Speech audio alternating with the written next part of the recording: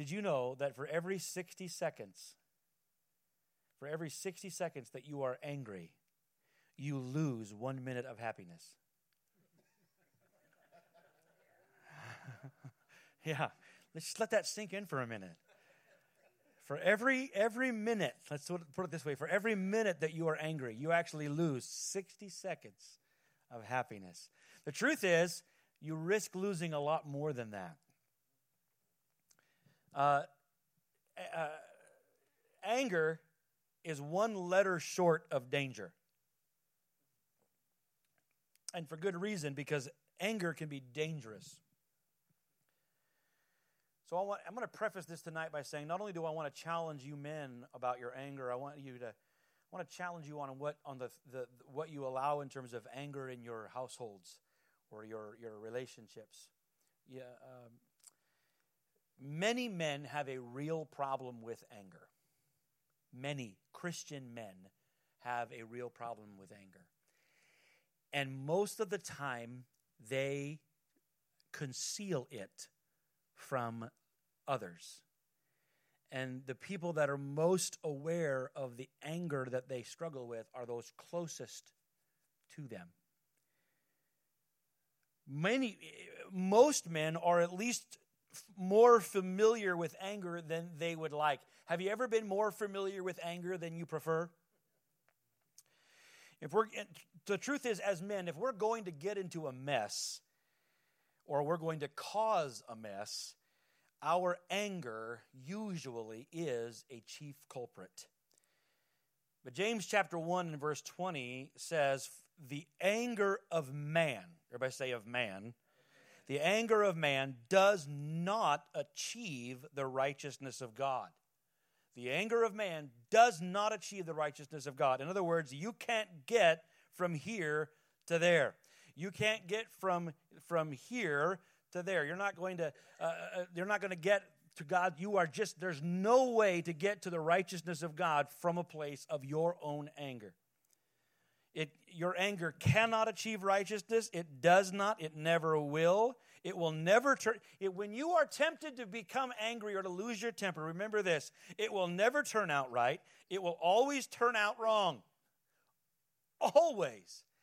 Do you ever feel like you're looking for, nobody wants to admit this, but just, have you ever, I'll say, I know I have felt at times, and it happens fast, that sometimes I look for a good reason to be angry. Like I feel a frustration, and I think, well, this is it. This is my chance to be angry. And then I just go ahead and let it out. I was before service tonight, about 2 hours before service, I received some news that frustrated me. And I had just been meditating on this, and so I kind of stood outside myself and thought, well, there it is. Look at that. There's a frustrated goal. Now I want to be angry about it because I have been inconvenienced. And so I recognized it and was processing it, and Laura said, hey, what's on your mind? I said, you know what? I actually feel kind of angry right now, and it's not going to do any good to talk about it. I'm just going to have to let this go. And she said, well, is everything okay? I said, everything's okay at the house. So when I get in the car, and I'm pedaling down a highway, the avenue, and I get onto Highway 14, and minding my own business, I'm going to turn on my blinker and merge into the middle lane there on 14. And wouldn't you know it, this precious Lexus SUV also wanted into my lane at the same time as me, but didn't put on their blinker, just laid on their horn, and was kind of, and I thought, I really have a specific leading right now to run that Lexus off the road. But the whole time I've got, I'm like standing outside of myself, watching myself go, oh yeah, this is how it works. You get a little bit frustrated, then you get a little bit more frustrated, and then eventually you think, this is it. This is my opportunity. I'm going to just let my anger fly. But here's the thing. No matter what, your anger that's based upon those things, it will never produce righteousness. So what do we do? What do we do? We recognize that men have struggled with it. We recognize some of you might have recognized, maybe you hide it well, but here's the deal. What do we do about it? Here's what we do. Paul writes in the book of Ephesians chapter 4, he says, be angry, and yet, 4:26 and 27, be angry, and yet do not sin. Do not let the sun go down on your anger. In verse 27, and do not give the devil an opportunity or a place. Wow. Let's just walk through that a little bit. Paul starts off by saying, be angry. You know, that's actually an imperative. As if it's be angry. Everybody say, be angry. He doesn't say get mad, but be angry. He actually is telling us right away that anger has a place. You gotta understand. We've got to grasp this truth. Anger does have a place. It should have a place in our lives. Selah. Kind of think about that for just a second. But recognize that Paul also says, be angry and sin not. He understands that although anger should have a place, it does have a place, it can also very, very easily lead us into sin. The propensity for anger to become danger has to be removed. That propensity has to be cleansed from our lives. It can be. But first we got to recognize this. Anger is not evil. Anger comes from God. God's anger is the necessary result of his love and his holiness. His nature requires him to take action against sin and against that which is destructive or unjust. Right, but the Bible says that righteousness and justice are the foundation of his throne. And his wrath is justly poured out against that which is unjust. But here's the deal. His wrath has been completely poured out upon Jesus Christ. Now, all who take refuge in Christ are covered by him. And here's the good news and the sad news. All who do not take refuge under Christ are still candidates for a final judgment of the wrath of God. Therefore, we choose, in this room, I know all of you have, we choose to trust in Christ's work. Our choice is to trust that Christ took that wrath or to take it ourselves. And that's why don't let folks get all turned into hippies on you and say that God is a God of love and he doesn't have any wrath. Listen, it is God's love that requires his wrath. Because the problem is it's called anthropomorphizing God, recreating God in our own image. When we say God can't be a God of wrath, what we mean is God can't be mad like I get mad. And he doesn't get mad like you get mad. He gets mad like he gets mad, which is against injustice, against evil. He doesn't get mad because he got cut off on the freeway, because the remote won't work. Right? That's man's anger does not bring about the righteousness of God. But God's wrath, so listen, you got to embrace this. Don't buy into or let anybody else try to sell or push this idea, oh, a God of love will never be a God of wrath. Say, no. Actually, his wrath is required because of his love. He loves us too much to just put up with and tolerate the evil and destruction that would wreak havoc in our life. God actually hates the suffering caused by sin and evil. And the fact that you and I have the capacity, particularly as men, to feel anger is because you and I were made in the image of God. So you should feel angry at injustice. You should feel angry at injustice, at wrong. You should feel angry when the law of love is transgressed. You should feel angry when the innocent are being oppressed. You know, I would pity the fool who would try to harm a child in front of Ray. Am I right? Bonk, right? Ray's not going to be like, oh, hey, man, no. There's a righteous and a correct anger that comes up, that responds. Anger is a gift from God to motivate us to right what is wrong. Does that make sense? It is a gift from God because your Sunday afternoon happy, calm self has no motivation to right what is wrong. God gives you this gift. He shares part of his nature with you, his image bearer, so that you will have a passion to right what is wrong as stewards of this earth and now stewards of his kingdom. That's why we have things that are called mad and sad. That's why we had to celebrate the Reformation. People finally had enough of enough of enough. That's why somebody had to get angry enough to do something about slavery. Anger moves us to fight injustice. That's why Paul can say, be angry. But sin not. And here's the rest of it. Here's the problem is sin. We were created in the image of God as image bearers, and he shares his attributes so that we will have this motivation to right what is wrong. But sin has twisted, has affected, has perverted our sense of justice. And more often than not, our sense of justice shrinks down to just me.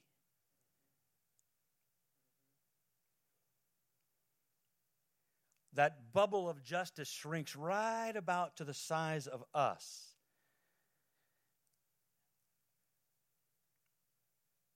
Sin has caused our anger to become egocentric instead of theocentric. Instead of caring about God and what he says is right and wrong, now anger usually simply results from our own, what psychologists call blocked goals.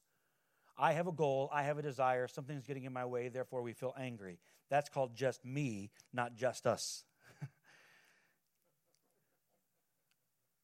Justice, that's God's thing. Just me, that's man's anger. When we feel threatened or when we perceive that we've been wrong, when we're stuck in traffic, when the computer stops working, when people in our family don't do what we want them to do, how we want them to do it, when we want them to do it.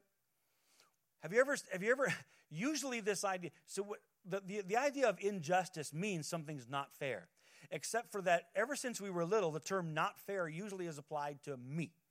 That's not fair for me.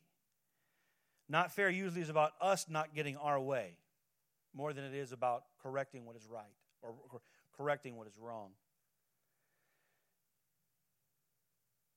I said this before on a Sunday morning. Men, the word temper has to do with the strength of a metal. A temper has to do with a metal's strength, its temper. And if metal loses its temper, it's no longer strong. Its strength gives way, right? It's weak. So the idea of losing your temper, when a man loses his temper, it's not a sign of strength. It's a sign of weakness. Anger is not, oh good, I get to lose my temper. Those things are different. Anger is a righteous motivation to correct something that is wrong. It is not to lash out in something that is uncontrolled. It is not to respond. We aren't overcome by evil. We overcome evil with good. We also, as men, frankly, we don't handle fear very well. And most of the time as men, we mask our fear with anger. Instead of being honest with ourselves or our family or our brothers that we're afraid, something has caused us to feel afraid, men tend to mask that with anger. Or, and even worse, we tend to react with anger when we feel that it has been directed at us. Man's anger, that kind of anger usually carries with it, especially when it's polluted, it carries with it the idea of an intent to harm. If Jay feels like he kidded me earlier, he said, I know you got mad at me because he changed the song I was playing. Well, he didn't really mean that I was angry because he didn't feel that I intended to harm him, right? But that's but you know, that person that when their face changes and they're leaning in towards you, and when your voice is raised, and oftentimes your hand gets clenched, You feel that idea that you feel or perceive. Anger sends the signal, someone wants to do me harm. And our natural response then, when we feel like someone's angry with us, is to be angry in return. And when men get angry, we have basically two directions, and they can go in either extreme. Men either withdraw or they get more aggressive. That's called fight or flight, right? We aggressive to fight or we take off out of there. We attack or we withdraw. There's with violence or with distance. And ultimately, and sadly, those extremes manifest themselves in murder or suicide. Thus, anger can be real danger. So powerfully has sin hijacked anger. This thing that God intended to give us to right what is wrong, so powerfully has sin hijacked this thing. And we shouldn't be surprised that sin hijacks things that are gifts. Nobody would be surprised if I said that sin hijacked the desire for sexual intimacy.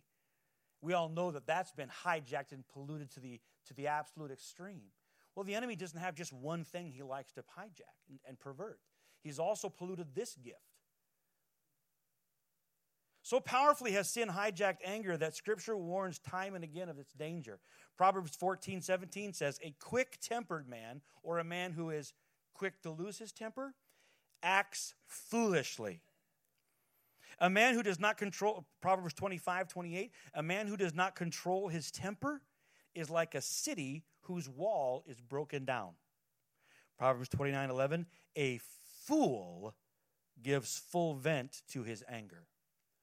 More often than not, actually, the Scripture attributes an anger problem or a loose or a quick anger to a fool.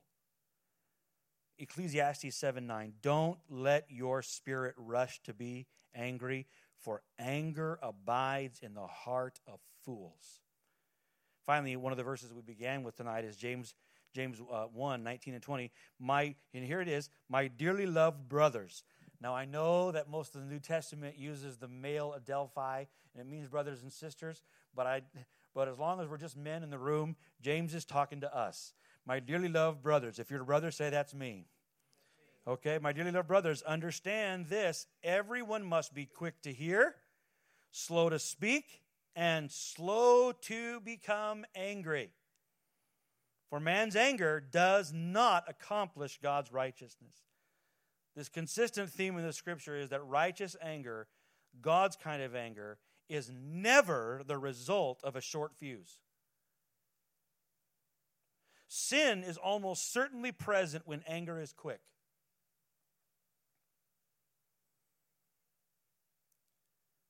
Anger, that kind of anger, that quick temper, is never a step in the right direction. It will lead to foolishness. Your anger will get it wrong. Say it out loud with me, please. My anger will get it wrong. My anger will get it wrong. Righteous anger, I know, I remember talking about this years ago, and I had a guy, just almost want to come to the defense and say, well, what about righteous indignation? That's true. Well, here's the deal. Righteous anger is never instant. It's never instant. Instant anger comes from fear or living on simmer. Righteous anger is motivated by love and requires courage. So don't look for good reasons to get angry. Paul finishes that passage in Ephesians by saying, don't let the sun go down on your anger. And then he says, do not reserve a place of influence for the devil. Wow. Paul says that there's further danger. It's not just in the immediate foolishness of losing my temper. There's a danger in long-term anger. Listen to me, men. Your bodies were not meant to house, to contain these poisons. Paul says that if we let anger linger, it gives the devil a foothold, a handle, a reserved place of influence or leverage in your life.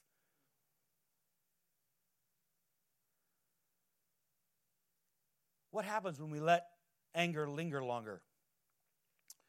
Well, first thing that happens is that there's actually health problems.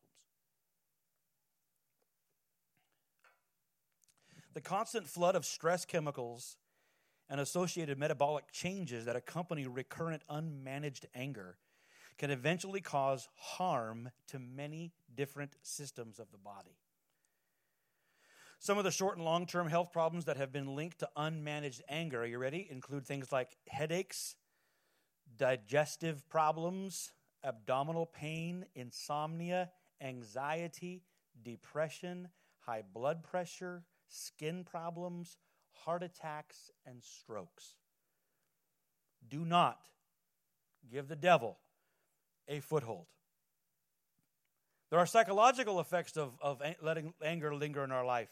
Unexpressed and expressed anger hanging on to our life, impacts a person's mental health as well. Studies have linked anger to, sadly, loneliness, chronic anxiety, depression, eating disorders, sleep disorders, obsessive compulsive behavior, and phobias. Anger's harmful effects spill over into our personal and professional lives.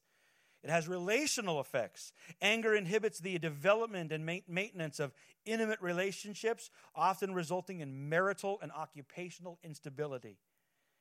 Angry people frequently blow misunderstandings and minor grievances out of proportion. Why? Because just us, or justice, has been shrunken to just me. People find their demeanor and their mood unpleasant. Angry people have trouble being effective parents and spouses. Lingering anger can come from resentment, from grudges, from feelings of selfishness or fear. All of these leave the opportunity for hell to run unrestrained in your life. Anger can be a real danger. So Paul says, be angry, but sin not, and don't let anger linger longer. Well, okay. How many are fairly convinced? I am. So how do we keep anger from becoming a danger in our life? Well, here, let me just give you about 3 or 4 things that we can do as men to keep anger from becoming dangerous, avoiding this danger. Number 1, you all know this. The first thing you need to begin to do is recognize what you're feeling. Consciously acknowledge to yourself. When you begin to feel angry, consciously acknowledge to yourself that you're angry. I'm sorry to say this. Here I am, my own example tonight. I said to Laura, I'm feeling a bit angry. You can say to her, I'm angry about this, but what am I going to do? Becoming aware of your anger is necessary if you hope to avoid unrighteousness. Otherwise, you just act like a drunk man. So first of all, recognize what you're feeling. Secondly, restrain. This is so important. Restrain your immediate response. That's almost a golden rule. I don't want to invade upon the golden rule, but my brothers, your first response most of the time is not a faith response. So just restrain your immediate response. Avoid common responses. Avoid verbal or physical venting.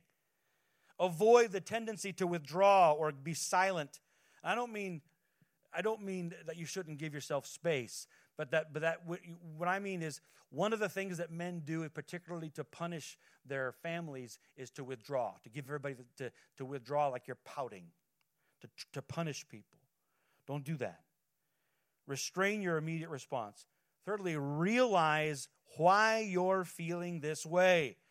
What words, what actions, what happened? How did you get here? What invited you? And I'm not going to say, you know what? I want you to stop saying or letting people say to you, how does that make you feel? Don't let anybody ask you that again. Because nobody can make you feel. Okay? No one's putting a knife to you saying, feel this way. It's impossible. Feelings are your choice. You can say, how do you feel? But not what makes you. You're not a victim. Your feelings are not in charge. You are. Hello, manly men. Your feelings are not in charge. You are. You know, your feelings are not the center of you. And I suppose nobody wants to feel like I'm talking to you like a girl or something. But your feelings are not the center of you. Your will is. The center of you is your will. That is your God. That is your God-given made in thee. That is imago Dei. God gave you a free will. That's the one thing He will not take from you. And that's why we surrender to Jesus Christ as an act of our will. That's why worship is an expression of our will. That's why God, He doesn't force worship, He receives it. But the center of you is your will, and you decide. Someone say, I decide. You decide. You decide how you're going to feel. Now, some of you might have gotten to a habit of letting your emotions bully you around, but it's time to man up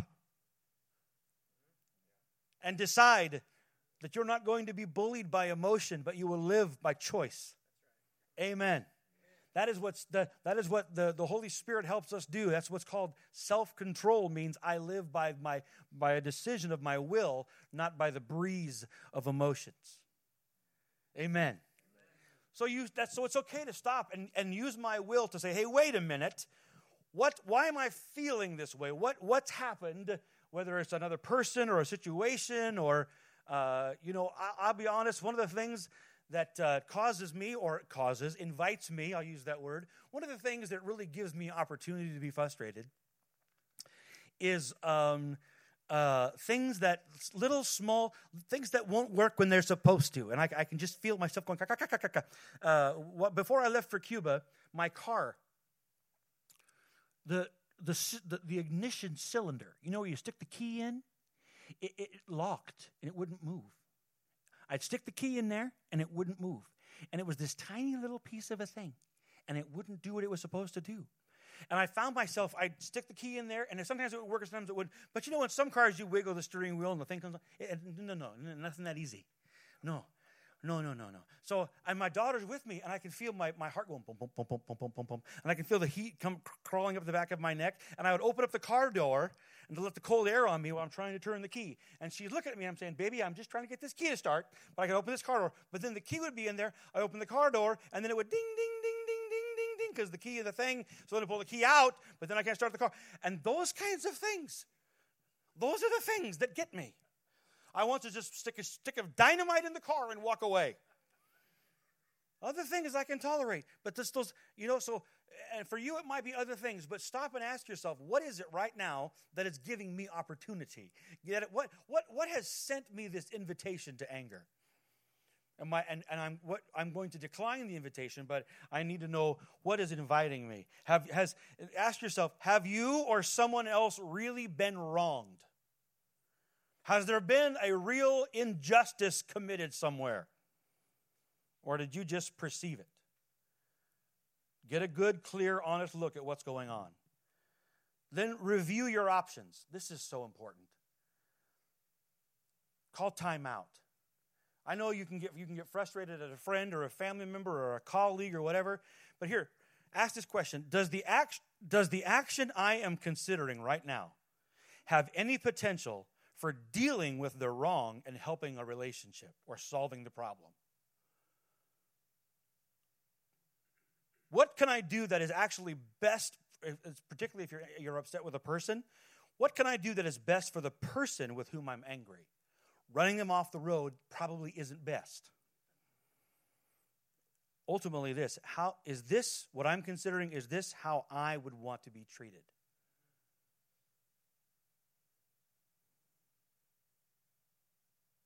You might say, well, I didn't lose my temper, I didn't yell, I just talked to my wife like she was dumb.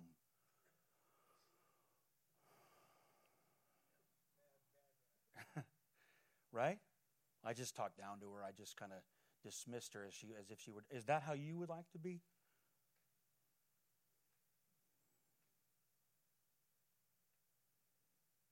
Finally, resolve to make the best choice. What's the best way I can handle this? You might be letting it go and just releasing the thing to God. And I mean literally letting it go. Lord, I give this to you. There's no need. You don't need to call Michael the archangel to come and bring justice to my case right now. I'll be all right. I release this to you. Or it might require some sort of loving confrontation. Loving confrontation doesn't have to be hostile confrontation. It can actually be talking to an employee that that missed the mark, or talking to a child that missed the mark, or trying to clear up a miscommunication with a colleague or a spouse that is loving and not hostile. Right? In a way that is best for them. Right?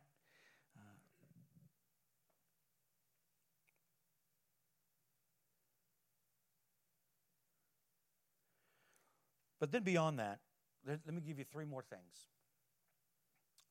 Two of them are just, I think, helpful. They're my opinion.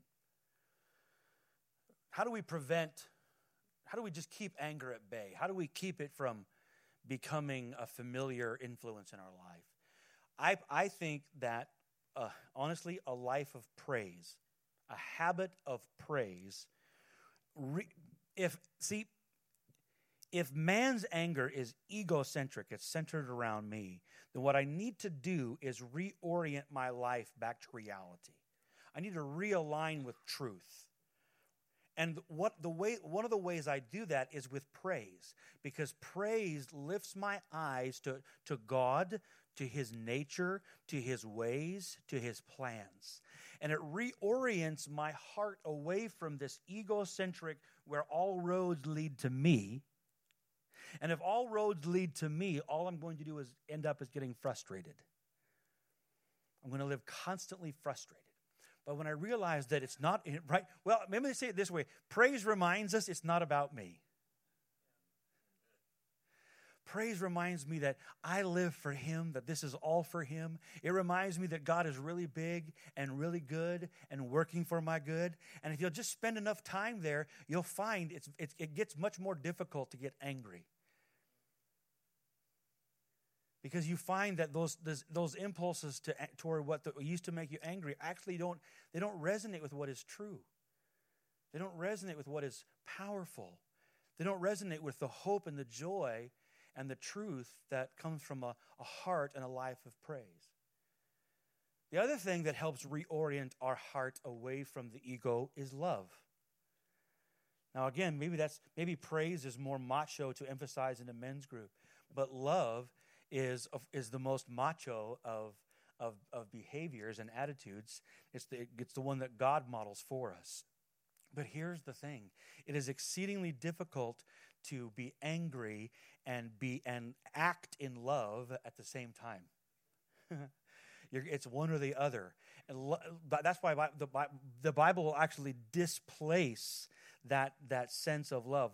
But on the other hand, if you're thinking, well, I don't want to just let go of this God-given thing, hey, walk in love, and you're far more likely to be available to God when He needs you to right what is wrong.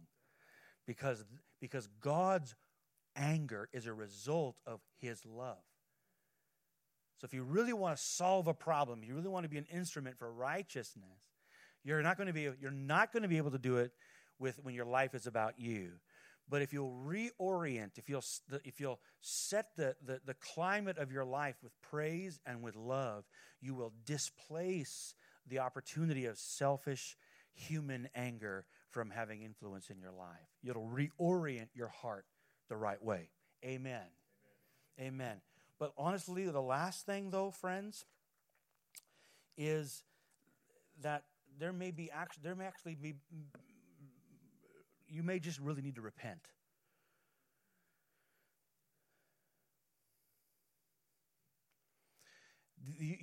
There may be men here tonight that just need to take a few moments maybe, and repent.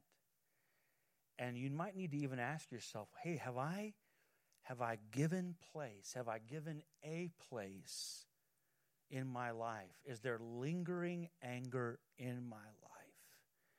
Have I entertained that? Have I saved a place for anger? You know, wouldn't it be great to leave here tonight and go ahead and dismiss that anger from the table? You don't need to save a place at the table for anger in your life anymore. Wouldn't it be good tonight to just deal with some of that?